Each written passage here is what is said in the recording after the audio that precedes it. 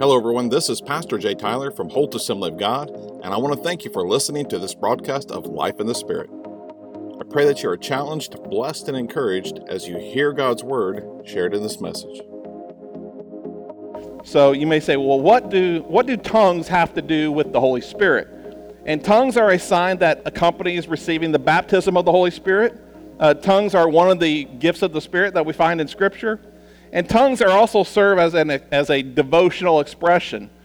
And in 1 Corinthians chapter 14, the Apostle Paul is really correcting the misuses of tongues in the church of Corinth. Whenever they would gather together as the church, this is really what this chapter is about. He's addressing some of the problems the church was having during corporate worship with the spiritual gift of tongues or the devotional gift of tongues that was in action. And so he's trying to kind of set the record straight and give them a good, solid foundation. So we're going to start in 1 Corinthians chapter 14, verse 1, and this is going to be the main scriptural reference throughout this message is chapter 14. We're going to have a lot of verses today, but 1 Corinthians chapter 14 is going to be our focus. So I know I mentioned some of this last week, but it will be important in what we're going to talk about here today. But let's look at verse 1. It says this, pursue love. And there's a reason why Paul states that right up front. Pursue love, and then he puts second, desire spiritual gifts, but especially that you may prophesy. So right here is the correction right in the beginning. If you take this chapter apart, this is the issue, and this is the correction right here in the very first statement. Number one, pursue love. Number two, desire spiritual gifts, but especially that you prophesy. So Paul states that correction right up front. So we should desire to operate in spiritual gifts, but love must be our motivation when it comes to spiritual gifts. Otherwise, if we don't operate in love, the spiritual gifts will really be siphoned of their power. So that's why Paul states that right up front, that we should pursue love and desire spiritual gifts. So let's go on to the next, and just if you forgot what love, how love is defined in the Word of God, because really that's what's most important. It's not how we really define love, it's how the Word of God defines love. So when Paul says pursue love, this is what he's speaking about. So just in the previous chapter, 1 Corinthians 13, verses 4 and 5, love is patient, love is kind, it does not envy, it does not boast, it is not proud, it does not dishonor others, it is not self-seeking. You can see how that definition of love could play heavily into a church that had some issues with each other when they worshiped together and whenever they got around each other. So love will prevent the Corinthians from being so me-centered when it comes to the exercise of spiritual gifts in a corporate setting. That's what Paul's really trying to establish right up front. The last thing we want in regards to spiritual gifts is me-centered flesh.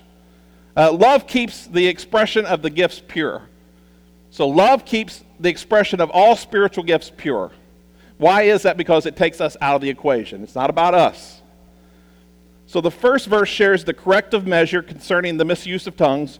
Pursue love, first and foremost, desire to operate spiritual gifts, and especially that we operate in the gift of prophecy. The second verse then goes on to share the essence of tongues. What is tongues? Well, Paul tells us what tongues is here in the very next verse.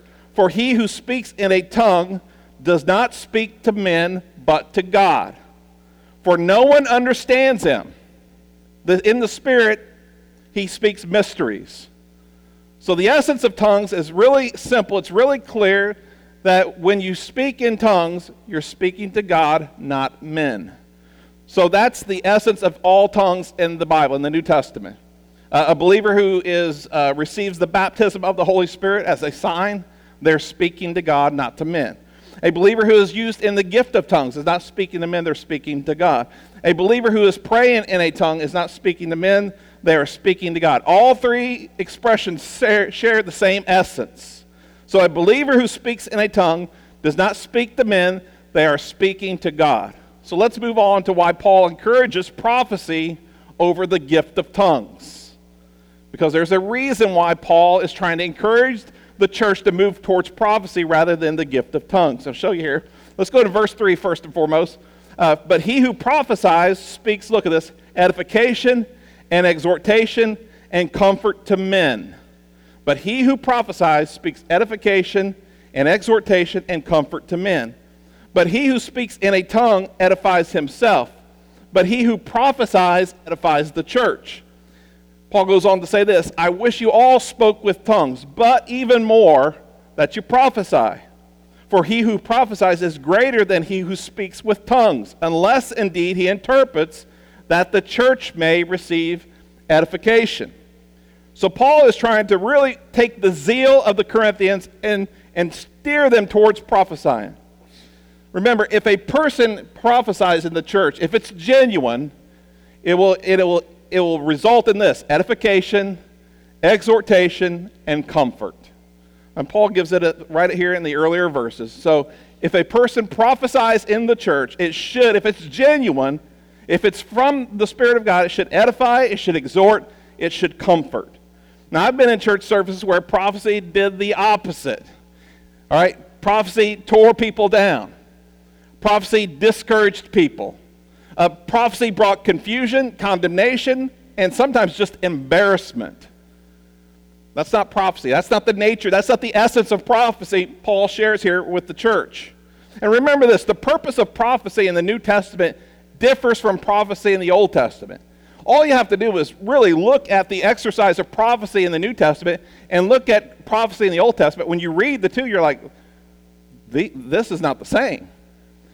The essence is the same. Prophecy is this: men or God speaking to men, giving a message to men, giving a message to a man or a woman to speak to men. That's the nature or the essence of prophecy.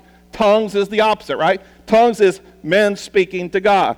When a person prays in tongues, they're not speaking to men, they are speaking to God. Prophecy is just the opposite. It's God speaking to a man or a woman who shares a message to men and women. All right, that's the essence. It does not change. So the essence of prophecy doesn't change, but the function of prophecy in the New Testament has changed.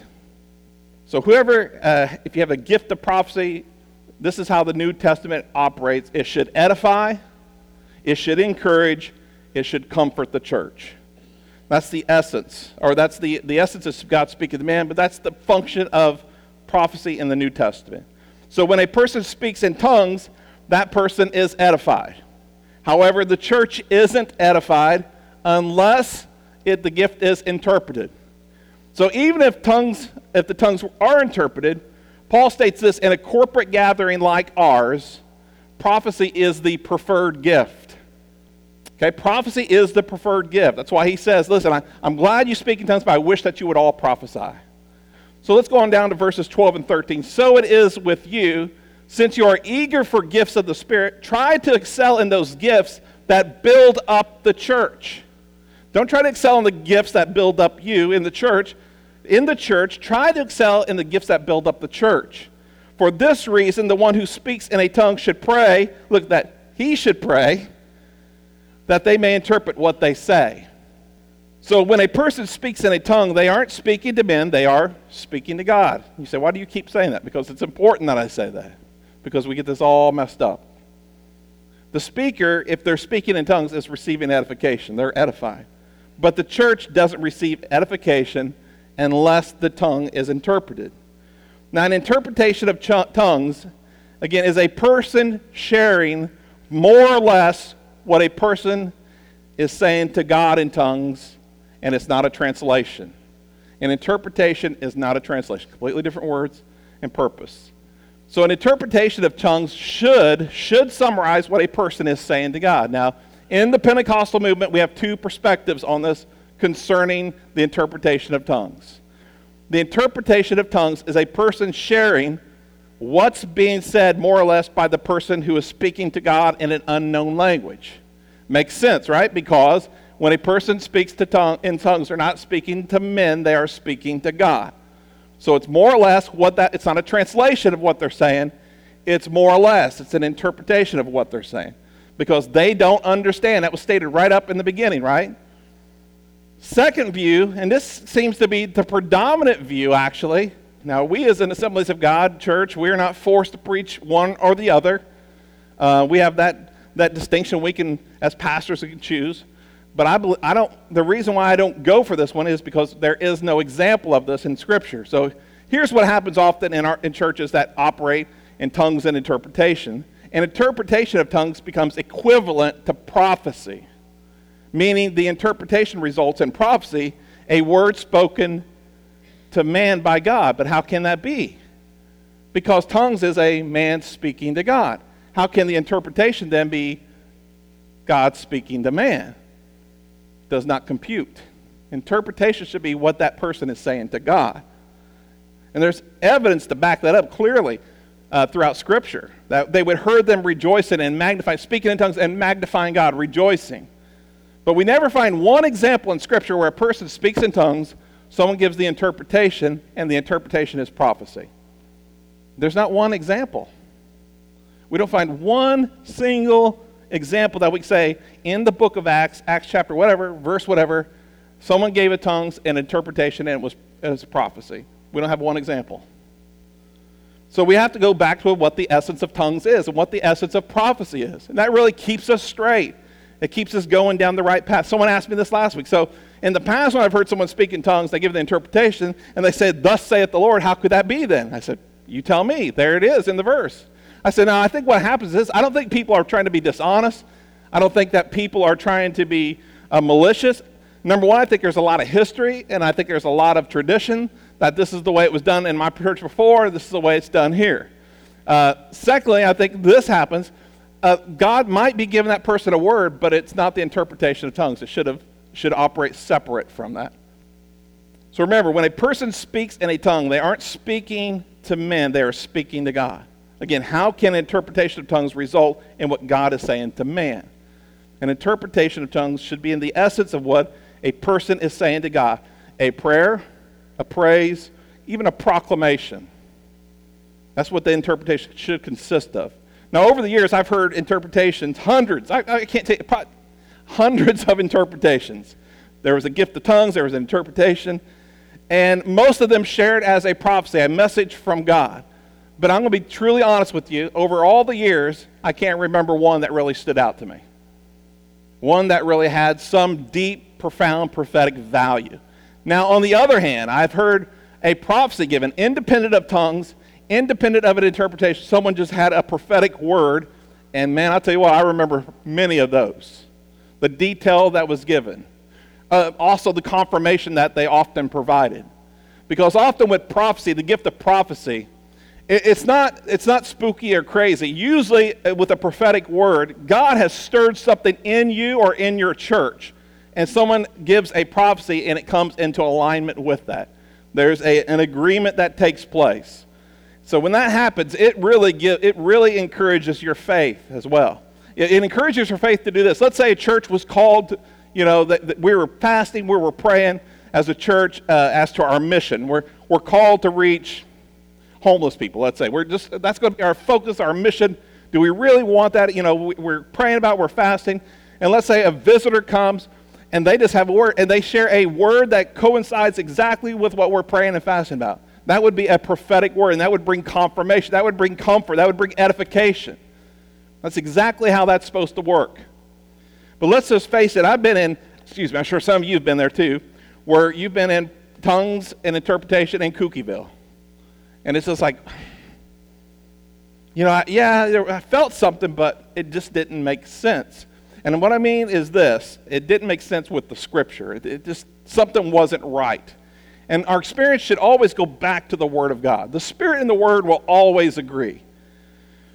So here's why prophecy should be desired in a church service more than tongues. Paul gives it to us in verses 24 and 25. But if an unbeliever or an inquirer comes in while everyone is prophesying, they are convicted of sin and brought under judgment by all. And the secrets of their hearts are laid bare. So they will fall down and worship God, exclaiming, "God is really among you." See, tongues have an interpretation in a corporate service does not have the same effect as prophecy. It can't, because it's someone uttering a praise, a prayer, or a proclamation. Prophecy is getting to be to where it's very detailed, it's very personal, it's very attached to that church. Tongues that are accompanied by an interpretation can result in edification. The Bible clearly says that you can be edified, but it doesn't have that same convicting revelation power that prophecy has. It can't be because tongues is a man speaking to God or a woman speaking to God, but prophecy is God speaking to men. That's why it has a more profound prophetic revelation effect upon the church. Let's go down to verses 14 and 17. For if I pray in a tongue, my spirit prays, but my mind is unfruitful. So what shall I do? I will, look at this, I will pray with my spirit, but I'll also pray with my understanding. I will sing with my spirit, and I will also sing with my understanding. Otherwise, when you are praising God in the spirit, how can someone else who is now put in the position of an inquirer say amen to your thanksgiving, since they don't know what you're saying? You're giving thanks well up. There's another hint. You're speaking in tongues giving thanks. There's again, you're giving thanks to God in an unknown language. But how can they say amen to your thanksgiving, since they do not know what you're saying? You're giving thanks well enough, but no one else is edified. So when a person prays in tongues, their spirit is edified, but their mind isn't experiencing the same benefit. So what's Paul saying? You should do both. You should pray in the spirit, and you should pray with understanding. So notice that when Paul says when a person speaks in a tongue, they're offering again thanksgiving. And again, it makes sense because they are speaking to God. They are being edified, but those who are hearing aren't edified. And here's why this was the conundrum. Because people were praying to God in the Spirit. They were praising God. They worshiped God. They were singing, but it wasn't the gift in operation, because the gift has a corporate effect. But the personal prayer language that we have, praying in the Spirit, is meant to be devotional. And what happened is this. They got confused about the devotional aspect of tongues and then the gift of tongues. They had it all messed up. So when they showed up to have church, they just all spoke in tongues. And then people are like, whoa, people show up to church? What is going on in that place? It is Cuckooville. So they are being edified, but those who are hearing, who didn't understand, or maybe were unbelievers, didn't understand, they weren't edified. There's nothing wrong with praying in the Spirit in order to edify your spirit. That's not the issue. Paul says we can pray in the Spirit, and we can, look at this, we can sing in the Spirit. Now for some of you, that's a stretch. You're like, that just seems weird, but it's not. It's biblical. There's nothing wrong with, you pray in the Spirit, you can sing in the Spirit as well. But it's not just that encompasses everything, that's all you do. You should sing and you should pray in English as well, on your understanding. So both will edify us personally, and that's why tongues are mainly devotional and only benefit the congregation if they are interpreted. So the Corinthians understood this effect that they had. They knew this. When I pray in the Spirit, when I pray in tongues, something happens in me. I mean, I'm encouraged. I feel better. I feel more peace, more comfort, whatever it is. I feel better. So when we come to church and we all do this, man, we should all really feel good then. And, you know, there was somewhat of a selfish aspect, but I think also there was, hey, this is good for us. But again, Paul points this out. But what happens when an unbeliever or someone who is uninformed, someone who might be a believer but they don't understand? What's the effect upon them? And that's what often is missing in Pentecostal churches, is that consideration is removed. There's nothing wrong with praying in the Spirit during church. Nothing wrong with that. But we cannot make it about ourselves, and that's the error Paul was correcting in a congregational setting. In a corporate setting, if you're praying in the Spirit, pray, look at this, pray at a volume where no one else has to hear you. What is wrong with that? What is wrong with praying in the Spirit unless it's the gift, unless you feel compelled as a gift? But otherwise, you just need to pray like you would normal. So in a corporate setting, if you're going to pray in the Spirit, pray in a volume where others don't need to hear you.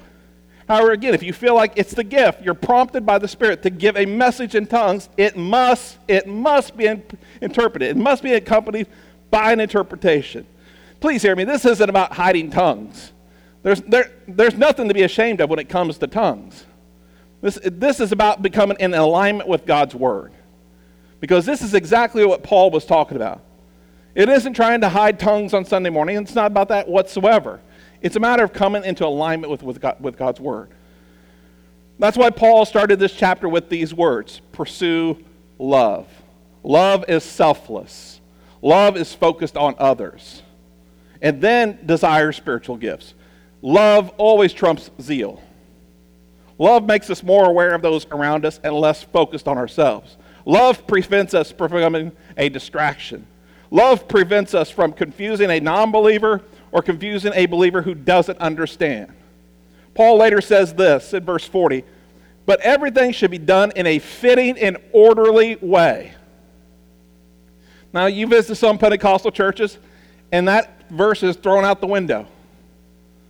As if order and decency, or fitting and orderly way, is somehow anti-Holy Spirit. It's somehow quenching the Spirit. As if God didn't have a plan when He created us. I mean, God is a God of plan and design. You can't look at creation without seeing that. The gifts of the Spirit operate the same way, with order and decency. They'll always exalt Jesus. They'll always edify. They'll always encourage. They'll always comfort. They will not cause chaos and confusion. So are we being mindful of others when we're compelled by love? Hopefully so, because that's the intent of love, is that you are mindful of others. So if we are edified but others are confused, is that the goal of the gifts of the Spirit in the church? Well, I'm edified. Stinks to be you. Sorry about it. I mean, that's the epitome of selfishness, is it not? And that's exactly what Paul was trying to combat with this church. Not just in the area of tongues. There were other areas where they were just plain selfish people. Let's go back to 1 Corinthians 14. Let's look at verses 16 and 17. Otherwise, when you are praising God in the Spirit, how can anyone else who is now in the position of an inquirer say amen to your thanksgiving, since they do not know what you are saying? You are giving thanks well enough, but no one else is edified. So if you're praising God in tongues and people hear you because the volume you're choosing, listen, they don't have much of a choice but to really be held hostage by you speaking in tongues. Tongues should never be a focus in a service unless it is the gift of tongues, and it must be interpreted, period. Now, I know that goes against the grain of some of our Pentecostal traditions, but it doesn't go against our theology, it doesn't go against our doctrine, and it doesn't go against the Word of God. Tongues should never be the focus in a service. That's why Paul said, I'd rather you speak in tongues, that's fine, but I'd rather you prophesy. The same Holy Spirit that's inspiring Paul is the same Holy Spirit that is moving in your life. So tongues should never be the focus. If you're operating in tongues as a devotional expression, if you're praying to God in the Spirit, you're here this morning, you're worshiping God, you're praying in the Spirit, why does anyone else need to hear you? Or do you want to be heard? Is that the point? Paul says this, how can those around you rejoice if they don't understand what you're saying? They can't unless it is accompanied by an interpretation. That's why there has to be a distinction between the devotional gift of tongues and the gift of tongues. There has to be a distinction between the two. The essence is the same, it's just the function is different. You might be rejoicing in an unknown tongue, but if it's not the gift of tongues, why does everyone have to be held hostage by your rejoicing? Again, I think that there's a fleshly component to that, because we want them held. Let's just be honest. Some of you have been in Pentecostal churches and had this experience where you know this, that a person gave the gift of tongues and interpretation, and it wasn't about the church. It was about them. And we as pastors sometimes get scared, I don't know how to correct this, because if I do, they'll get mad and they'll go down the road and they'll go to another church. I don't really care. I'm just being honest with you. I don't really care. Because the Word has to come first. The Bible has to come first. So the purpose of tongues, one person is edified, but others shouldn't be held hostage by that person's rejoicing. So let's say this. Let's say you're in service and someone has a malignant tumor, or some growth, or a broken bone, or some malady that you can physically see. And we pray for them at the altar, and they're healed, and they begin rejoicing, celebrating. You can say, well, that person is holding us at hostage. If you can't celebrate and join in with that, there's something wrong with you then, right? But this isn't apples to apples. That's not an apples to apples comparison. So we're talking about the misuse of tongues and the misuse of the gifts here. Look at this in verse 18. I thank God, and this is Paul speaking, I speak in tongues more than all of you. But in the church, I would rather you speak 5 intelligible words to instruct others than 10,000 words in a tongue. Now you know this, church. If you've been in a Pentecostal church, we somehow, for whatever reason, we take these verses out and we ignore them. Why do we do that? If we had embraced them and allowed them to give us some guidelines, they would only do this. It would only authenticate the gifts. It would only authenticate the spiritual operations. But again, I think we fear because we don't want to be accused of quenching the Spirit. But listen, the Word is on your side. There should be no fear. Paul acknowledges that he speaks in tongues more than anyone.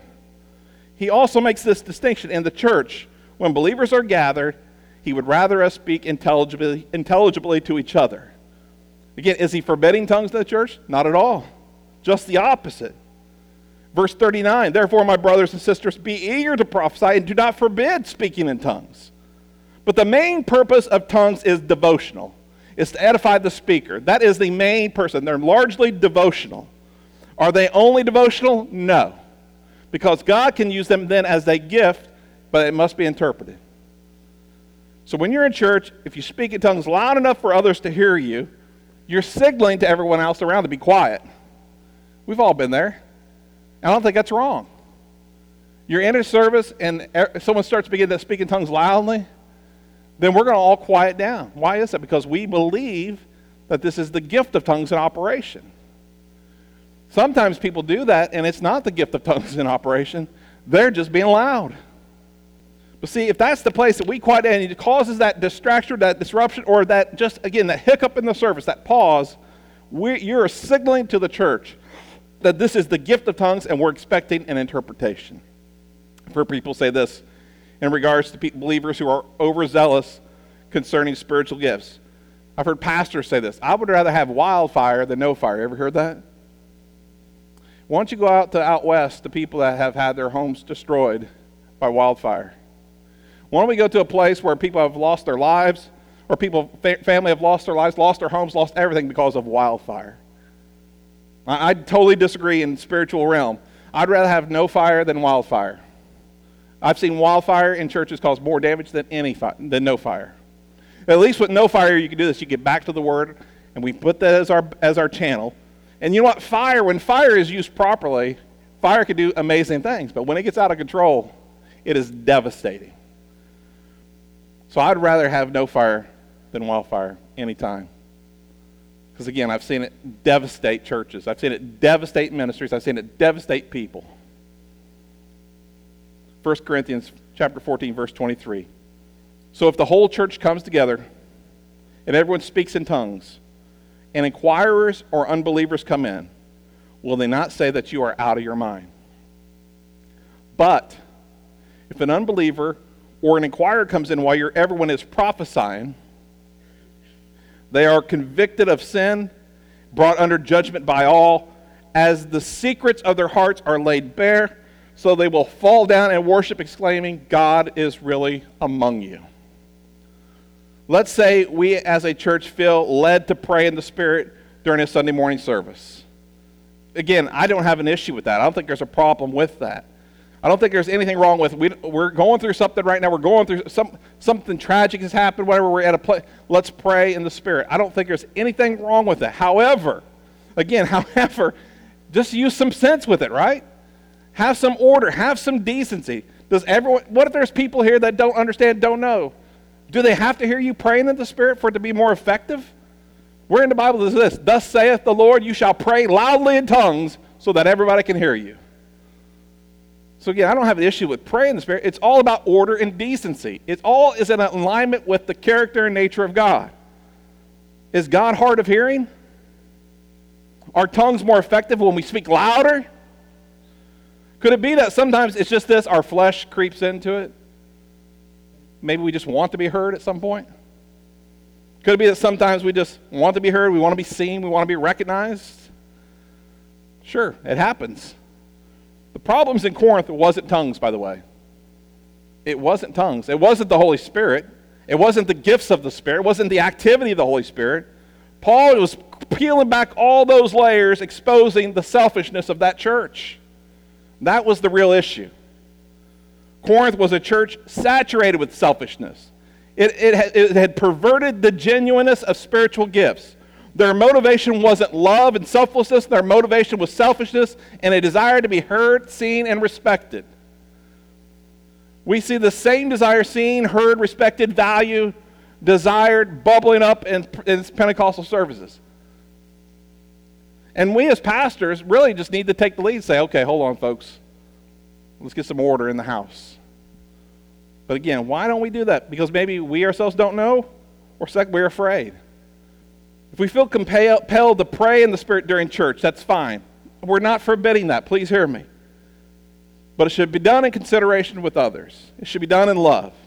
And if we all start speaking in tongues during church because we all want to be edified, it will come at a cost. It will come at a cost, because there's no doubt that in a church comes together, they're all going to pray in tongues. There will be unbelievers there. There will be people who don't know or understand, and it will come at a cost. It will come at their cost. Is that really love? Well, we're being led by the Spirit. No, you're not. You're absolutely not, because you're contradicting the Word of God. Is that our goal? Is that really what we want? A personal benefit that outweighs the needs of others? Church, that doesn't even line up with the great commandment. Our personal benefit outweighing the needs of others. Why can't we pray out loud in the Spirit at home all you want?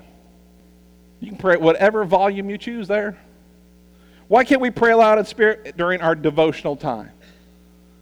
Are we trying to hide tongues? No. Order and decency. Why do we want to bring confusion? Why would that even enter into the equation?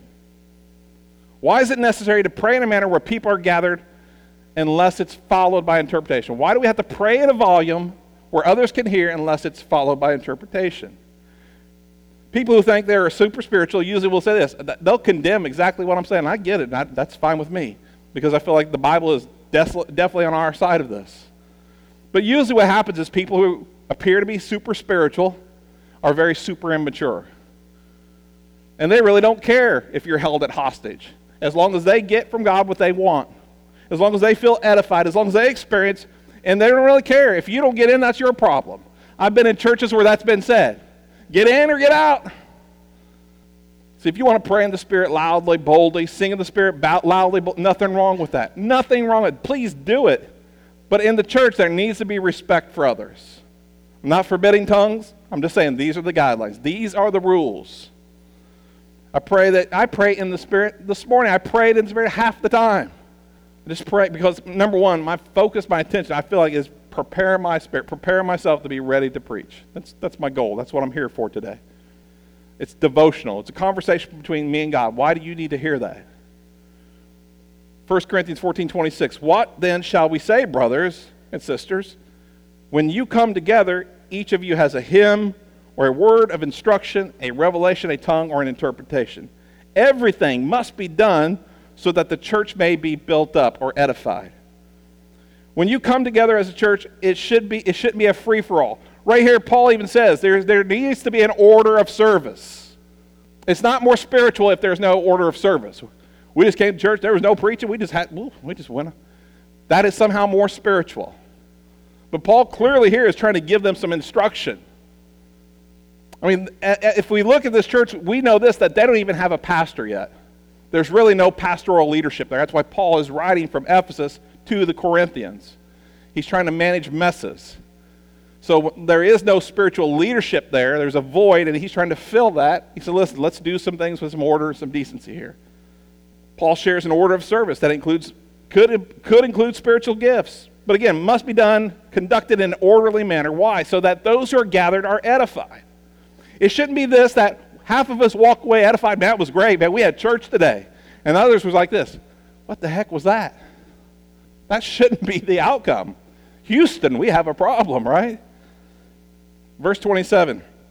If anyone speaks in a tongue, 2 or at the most 3 should speak, 1 at a time, and someone must interpret. I don't know what you see, but I see order there.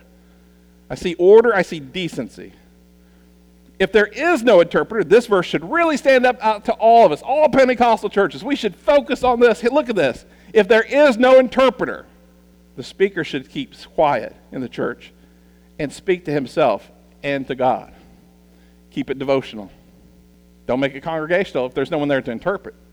Boy, how many of you heard this is a question I got last week. How do you know if there is an interpreter there? That's the right question to ask, by the way. How do we know then? Well, see, what that does then, it puts the responsibility back on the person, which we don't like that, do we? Hey, listen, you know this in Pentecostal, it's easy to give the message in tongues. Let someone else deal with that. Let someone else deal with the interpretation. That's not what the Bible's saying.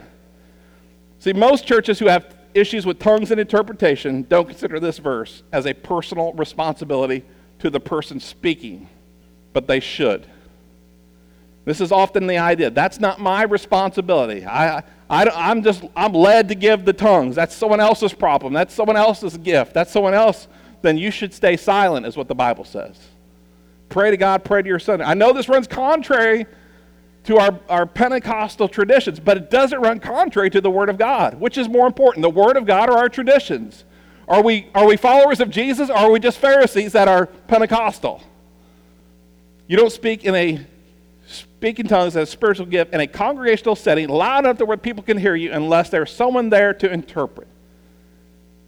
So if you don't know if there's someone present who operates in the gift of interpretation, but you insist, I'm being led by the Spirit to give this tongue, then you are responsible to give the interpretation. That way you don't cause confusion. You don't cause chaos. You know this, if there's a tongues and it's not followed by an interpretation, there's this silence. Everyone's like, well, what was that? It shouldn't result in that. It shouldn't be that way. The same Holy Spirit who gave you the tongues will give you the interpretation. Did he somehow just check out on you? Like, hey, I'll give you the tongue, but I'm not giving the rest. God is a God of order, not confusion. A God of decency. Paul says we don't share the gift of tongues in a church unless someone is present to interpret. What is he trying to do? He's trying to bring order to that church, saying, Bill, Joe, Becky, Sue, you don't speak in tongues anymore unless you know someone is there to interpret. Well, God is leading me. Pray to God yourself, but you wait till so-and-so is there to interpret. That's exactly what he's saying. He's trying to instruct them that you need to have some order. You need to have some decency. You can't just go flying off speaking in tongues, interrupt the service, whatever you want, do whatever you want. That's not the way it works. The gift of tongues followed by the interpretation is meant to edify the church. It's not meant to bring confusion. It's meant to bring edification. Well, Pastor, the Holy Spirit just comes on me. I just can't stop. Again, the Holy Spirit gets the blame. But it's not the Holy Spirit. Because the Holy Spirit would then be contradicting the word that he inspired. If I shared the tongue, someone else should give the interpretation. I was just being obedient to the Holy Spirit. You know, that's a great facade of false humility, by the way. But I've been a pastor and I've been in the ministry long enough to be able to see through that. It's really just someone being selfish. It's someone being selfish or someone just very immature. Let's go to verses 32 and 33. The spirits of the prophet are subject to the control of prophets. And God is not a God of disorder, but of peace, as in all the congregations of the Lord's people. The same Holy Spirit who comes upon you is the same Holy Spirit who inspired the Scriptures. Remember that. If you're born again, your spirit should be subject to you.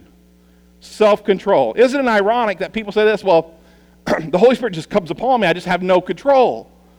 But yet the fruit of the Spirit, one of them is self-control. So somehow when it comes to the gifts of the Spirit in operation, the Holy Spirit abandons and says, you don't have control, I'm just going to take over.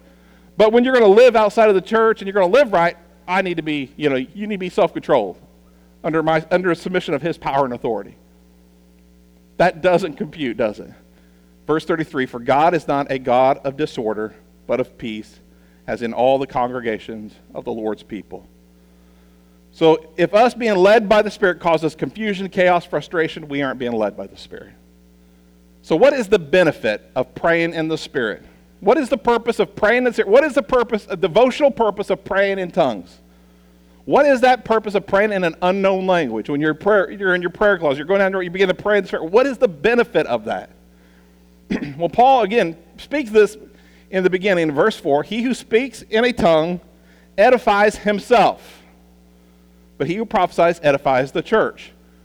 So in a church setting, you would want to edify the church. Prophecy would be the most beneficial. But if you're alone and you're edifying yourself, praying in the Spirit is beneficial. You want the prayer in the Spirit to edify, to build you up. The word edify, like edifice, like a building. So you're building up, you're strengthening, you're encouraging. Jude 20 says this, but you, dear friends, by building yourselves up in your most holy faith, praying in the Holy Spirit. The nature of praying in the Spirit is edification, it's encouragement, it's strength. If you pray in the Spirit, your spirit is built up. Praying in the Spirit doesn't replace all spiritual discipline. So if you do this, well, I'm just going to pray in the Spirit all the time, but I'm not going to read my Bible, I'm not going to pray, I'm not going to worship, I'm not going to give, I'm not going to serve. It's not a replace. For some of you, it's like a missing puzzle piece. It's a missing puzzle piece in your devotional life. That, you know what, I pray, I sing, I worship, I read my Bible, I study, I serve, I give, I do all these things, but it's just something still missing. And it's that devotional component of praying in the Spirit that is probably missing.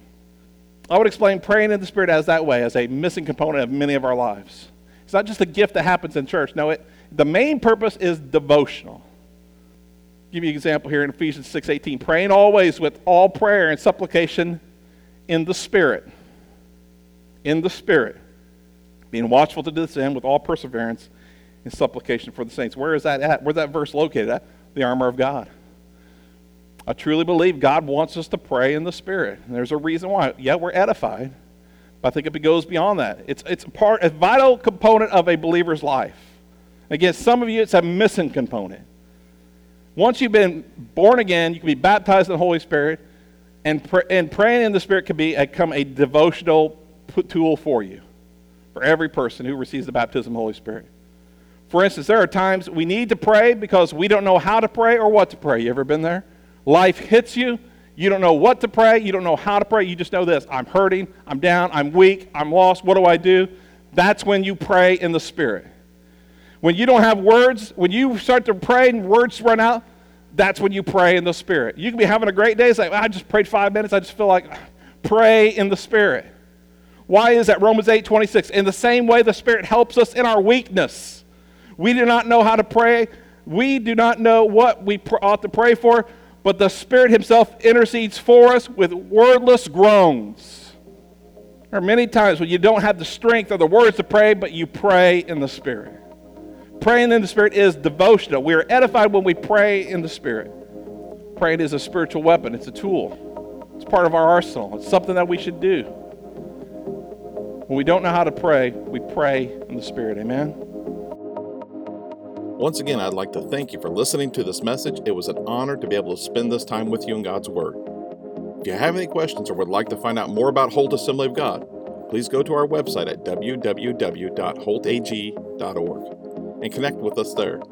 Until our next broadcast of Life in the Spirit, I hope that you have a great day as you serve the Lord Jesus with a grateful heart.